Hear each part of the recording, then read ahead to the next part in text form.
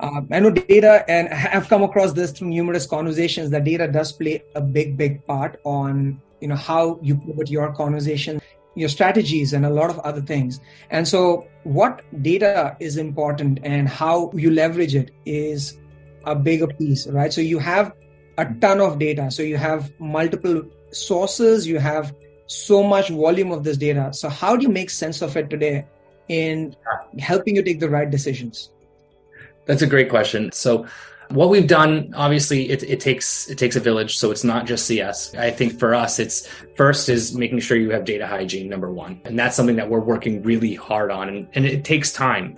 Different people come and go, and different people have different processes, but we really want to try and have alignment with our data team and having a data warehouse, right? To be able to have a source of truth, and then to be able to push that out, across whatever system, whatever team, and have hopefully that same consistent data. That's part one.